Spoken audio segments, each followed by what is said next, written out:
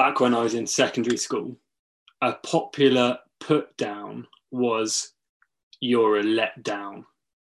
Like, it was the worst possible thing to be a disappointment to your friends. In fact, it wasn't even just your friends. Anyone in the classroom might call you a letdown. It was peer pressure in action. A letdown. But you see, what was quite funny is that the same tactic was being employed by teachers, maybe even parents. You know the old phrase, "I'm not even angry. I'm just really disappointed. You've let us down. You had everything you needed to succeed, but you've gone and let us all down." If you've ever really been told that seriously, you'll probably remember, because it's not nice to be called a letdown. It's not nice to be a disappointment. But Isaiah begins chapter 5 with a love song of familiar style. Look at verse 1. "My beloved had a vineyard on a very fertile hill. He dug it and cleared it of stones and planted it with choice vines. He built a watchtower in the midst of it and hewed out a wine vat in it." Look, here's Isaiah singing about the one he loves. And the one he loves has a vineyard. And he gives every care and concern, every provision, everything that is needed for it to bear fruit. Everything. It has the farmer's deepest care. What would you expect from that vineyard? Well, look at verse 2. "He looked for it to yield grapes." Everything had been done that you'd expect a good harvest, a good crop.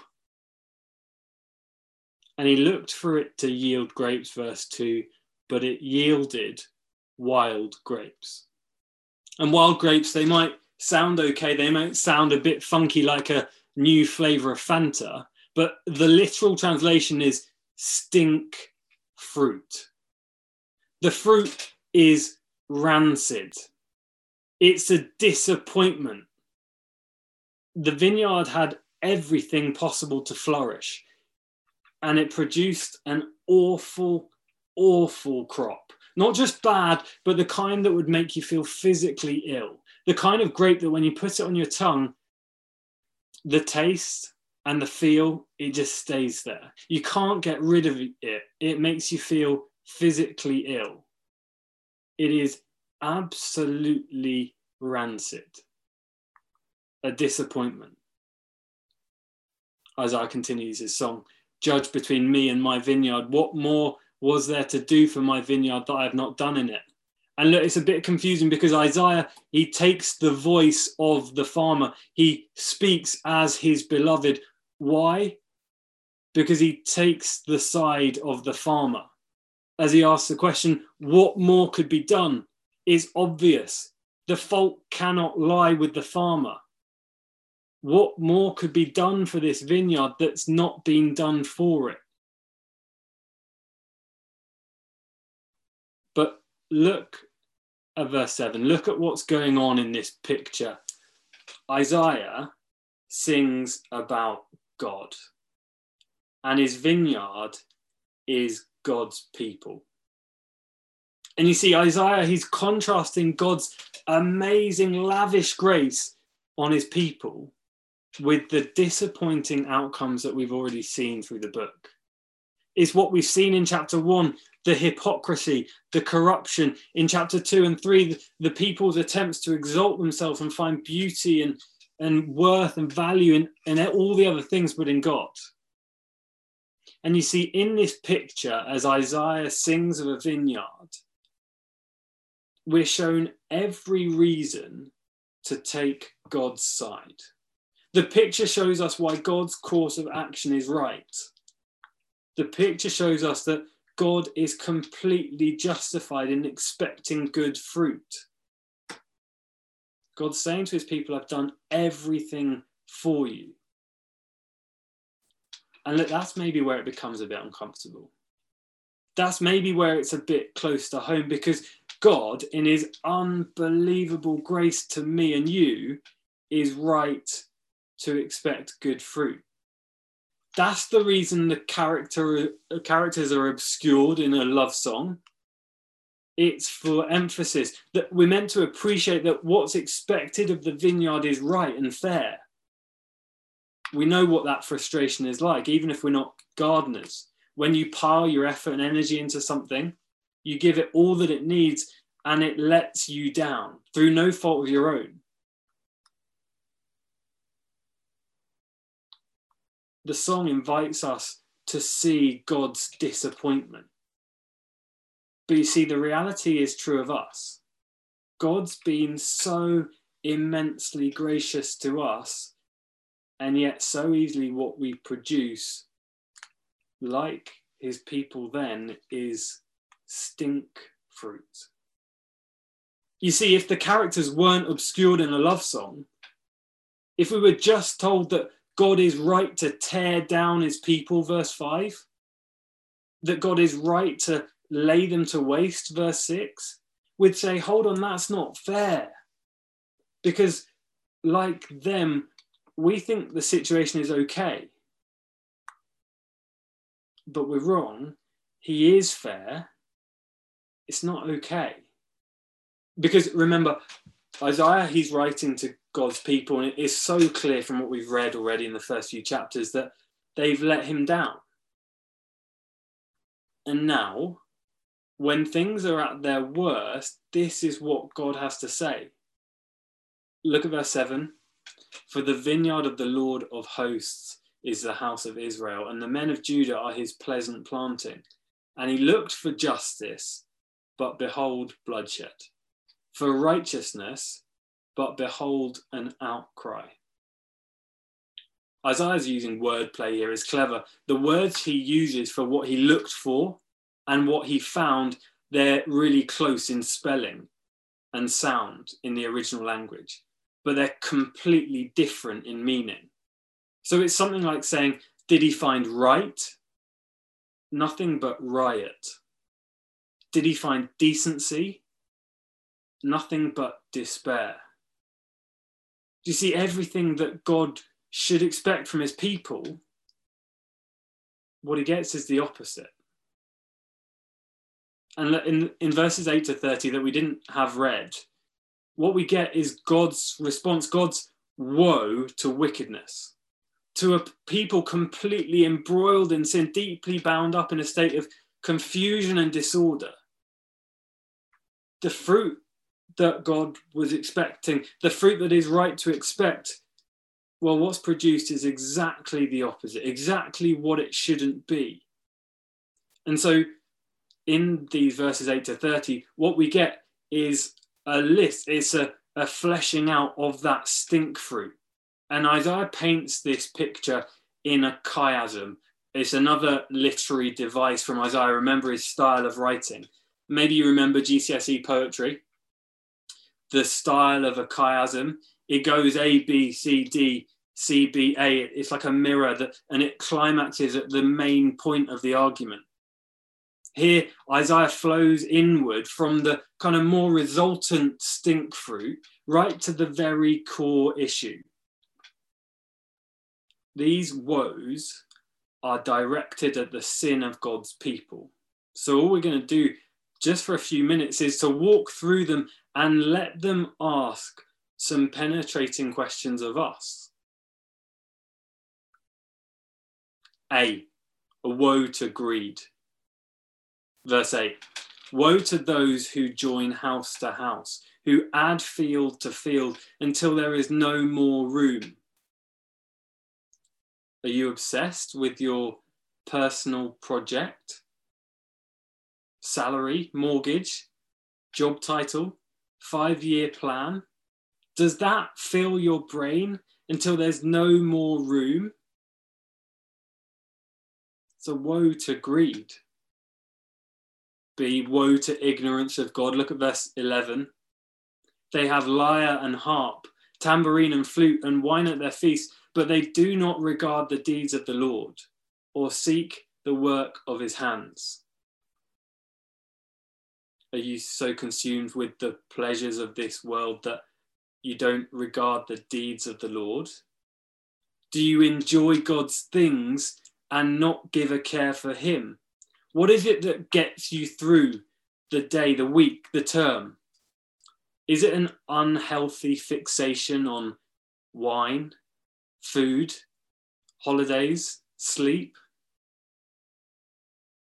So woe to ignorance of God. See, woe to being consumed by sin. Verse 18, woe to those who draw iniquity with cords of falsehood, who draw sin as with cart ropes. Maybe that's a confusing sentence. Picture a horse-drawn carriage. The horse, it draws along the carriage. It's a burden to it. The ropes take the strain, yet it steadily pulls along that burden. Here's the picture. God's people pulling along sin with cords of falsehood, pulling along the weight, the burden of sin, if only they would let it go, but they're so consumed by it that they won't break the cords. Is there sin in your life that you're failing to break the cords of? What is it that you're dragging along, ashamed of, but not letting go? Consuming you, believing the lie of sin. Woe to being consumed by sin. Is D. Woe to those mixing good and evil. Look at verse 20. Woe to those who call evil good and good evil, who put darkness for light and light for darkness, who put bitter for sweet and sweet for bitter. Look here, right at the center of the chiasm, the climax, the main point. Here's the diagnosis of sin once again. A broken down, estranged relationship of God's people. It's led to hypocrisy and corruption. But at the very heart of the issue, the people swap the truth of God for a lie. And the result is this stink fruit that Isaiah's fleshing out, the exact opposite of what you'd expect. Instead of good, evil. Here's a desperate diagnosis that people can't even notice in themselves.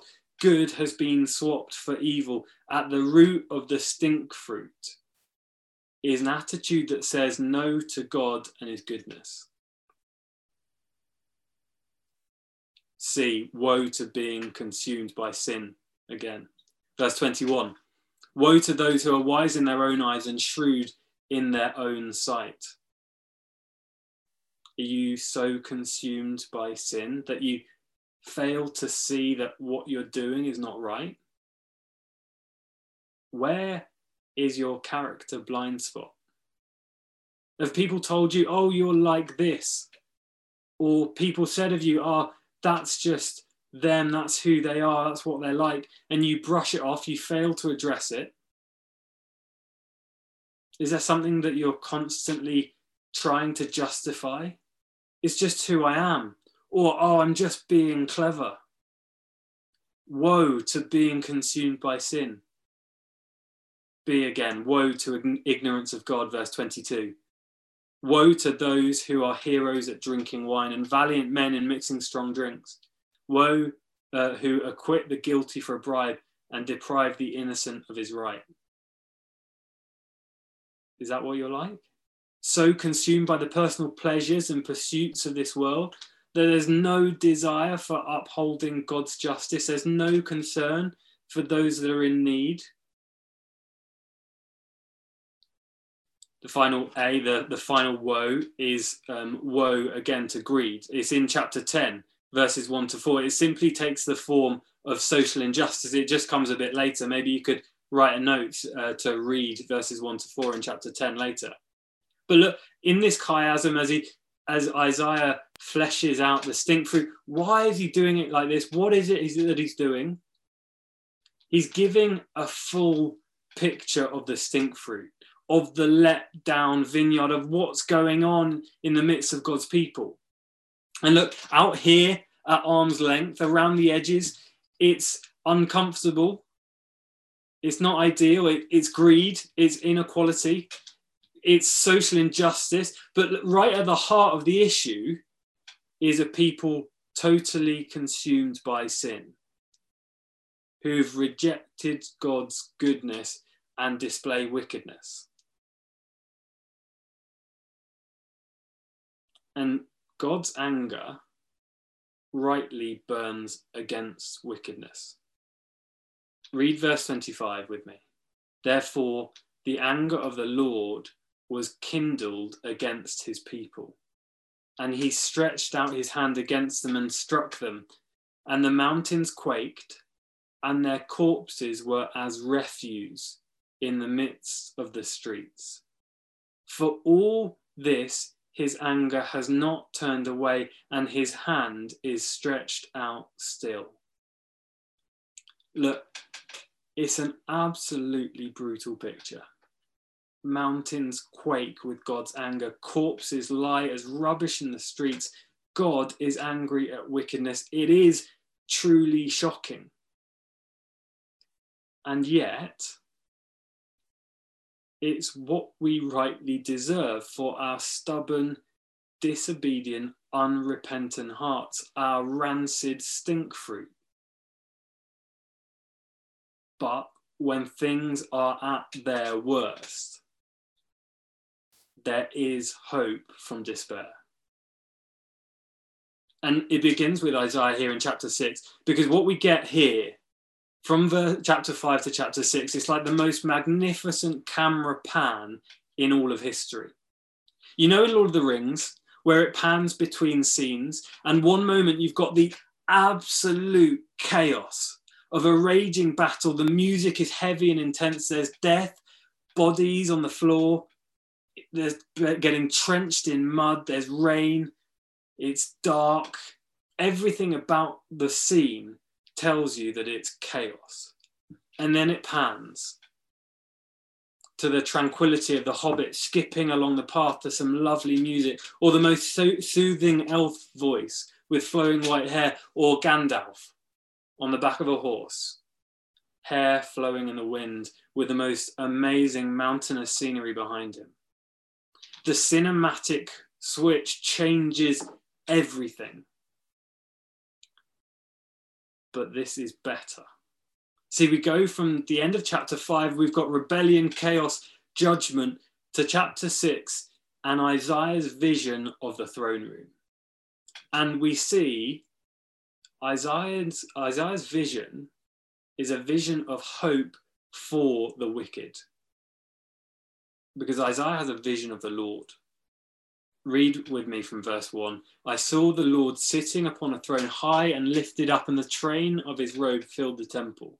Above him stood the seraphim. Each had 6 wings. With 2 covered his face, 2 his feet, and 2 he flew. And one called to another and said, Holy, holy, holy is the Lord of hosts. The whole earth is full of his glory. And the foundations of the threshold shook at the voice of him who called, and the house was filled with smoke. We get a glimpse into the throne room of God. It's filled with seraphim, literally means burning things. They have to cover their eyes because God is so holy. Everything in this vision shouts of God's holiness, his overpowering, amazing awesomeness. And Isaiah sees the Lord. And look at his response when he does, verse 5. Woe is me, for I am lost, for I am a man of unclean lips, and I dwell in the midst of a people of unclean lips, for my eyes have seen the King, the Lord of hosts. In that moment, Isaiah recognizes the most important thing in the whole world. What matters is where he stands before a holy God. We live breathing his glorious air, eating his glorious food every day, continually oblivious to his glory being displayed all around us. But here, Isaiah sees it because it is completely unavoidable. And he says, he's lost. What right does he have to be there? He doesn't belong. See what his first words are in response? Woe is me. And you see, it's the complete opposite of all the woes that God had to deliver. Isaiah's not self-absorbed. He's not trying to prove himself. He's not mistaking good and evil. He's very aware that God is holy. And he is not.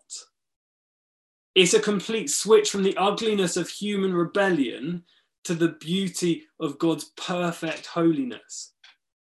And when Isaiah sees it, he confesses his own sin. And what's God's message in response? Verse 7, behold, this has touched your lips. Your guilt is taken away and your sin atoned for. Isaiah's unclean lips are made clean. The coals, they're touched with tongs, not just because they're hot, but because they're holy, taken from the altar of perfect sacrifice. The message of what's going on is consistent with what we've already seen promised in Isaiah. God provides a way to make sinners clean. Though your sins are like scarlet, they'll be as white as snow. Your guilt is taken away. The message is consistent. God saves sinners. And it's on the altar of perfect sacrifice that the coal was taken from, because the perfect substitute of the Lord Jesus is the way that can take place. The righteous for the unrighteous. To bring wicked, stink fruit producing sinners to God.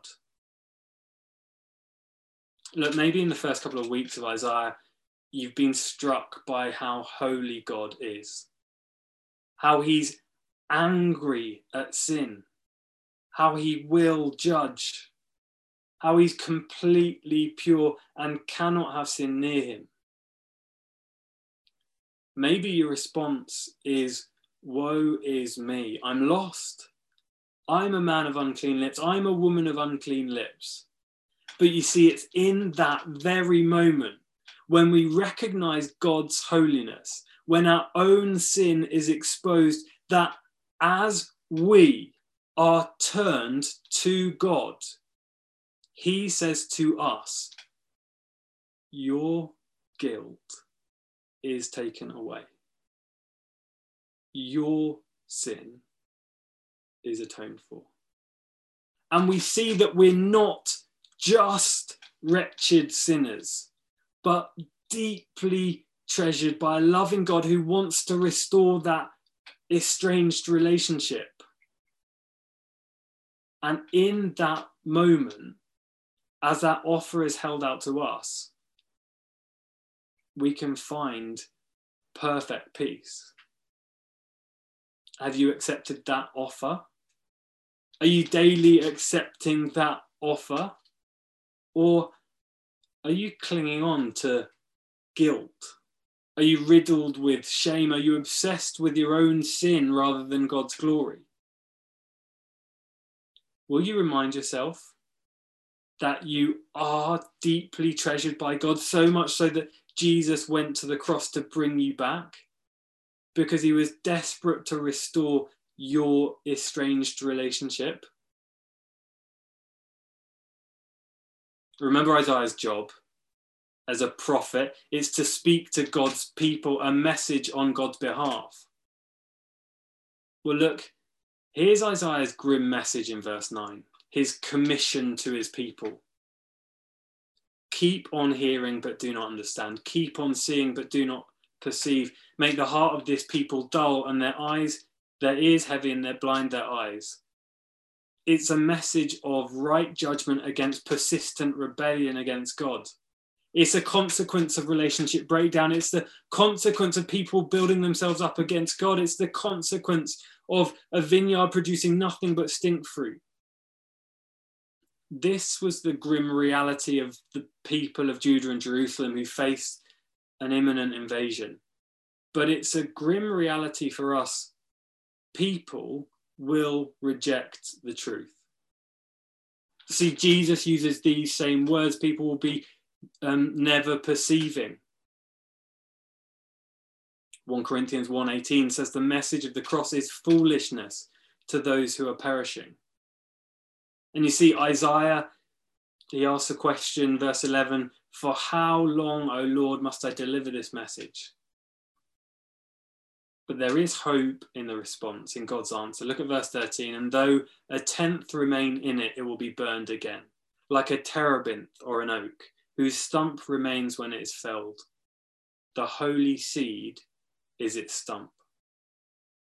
See, God's response to Isaiah is that he will judge, but not with finality. God will preserve a living remnant, a leftover, who are responsive to him. To a land that's producing nothing but stink fruit, to a land that's about to be chopped down and destroyed to just a stump. Here's the amazing promise. The holy seed is its stump. It's an unfolding prophecy for the first hearers. Through these garden metaphors that we're getting, they're told that even in the midst of siege and destruction of God's people, there is hope. Here's how that hope takes shape later on in chapter 11. Chapter 11, verse 1 says, there shall come forth a shoot from the stump of Jesse, and a branch from his roots shall bear fruit. Jesse is King David's father. In the line of King David was promised the Lord Jesus. In the Lord Jesus, the offer to Isaiah extends to us. Our guilt is taken away and our sin is atoned for.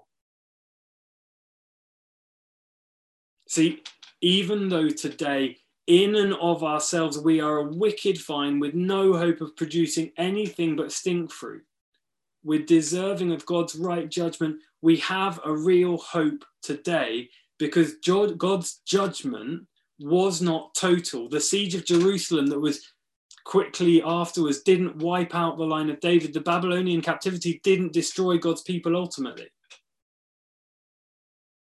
But if we recognize our position, if we see God's holiness, then we can trust in the work of the Lord Jesus, the holy seed.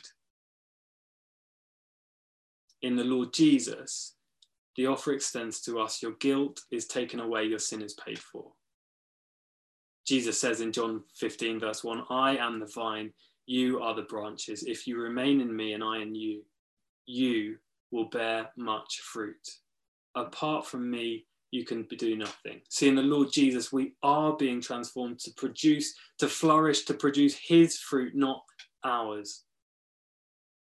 This evening, if you're very aware of your own sin and God's holiness, that is a good thing. As our faces are turned towards the glory of God, it means that we can wake up each morning trusting fully in the Lord Jesus. That in him we have forgiveness. In him we have a sure hope. In him we can flourish as we are meant to, because we've been grafted into the true vine, the holy seed. Let me pray. Father, the picture of human wickedness is uncomfortable. But Lord, as we look at ourselves, it's maybe more uncomfortable. Father, please would you turn our eyes to see your glory, that we would trust in the Lord Jesus and all that he's done for us, that in him we would flourish and bear your fruit. Amen.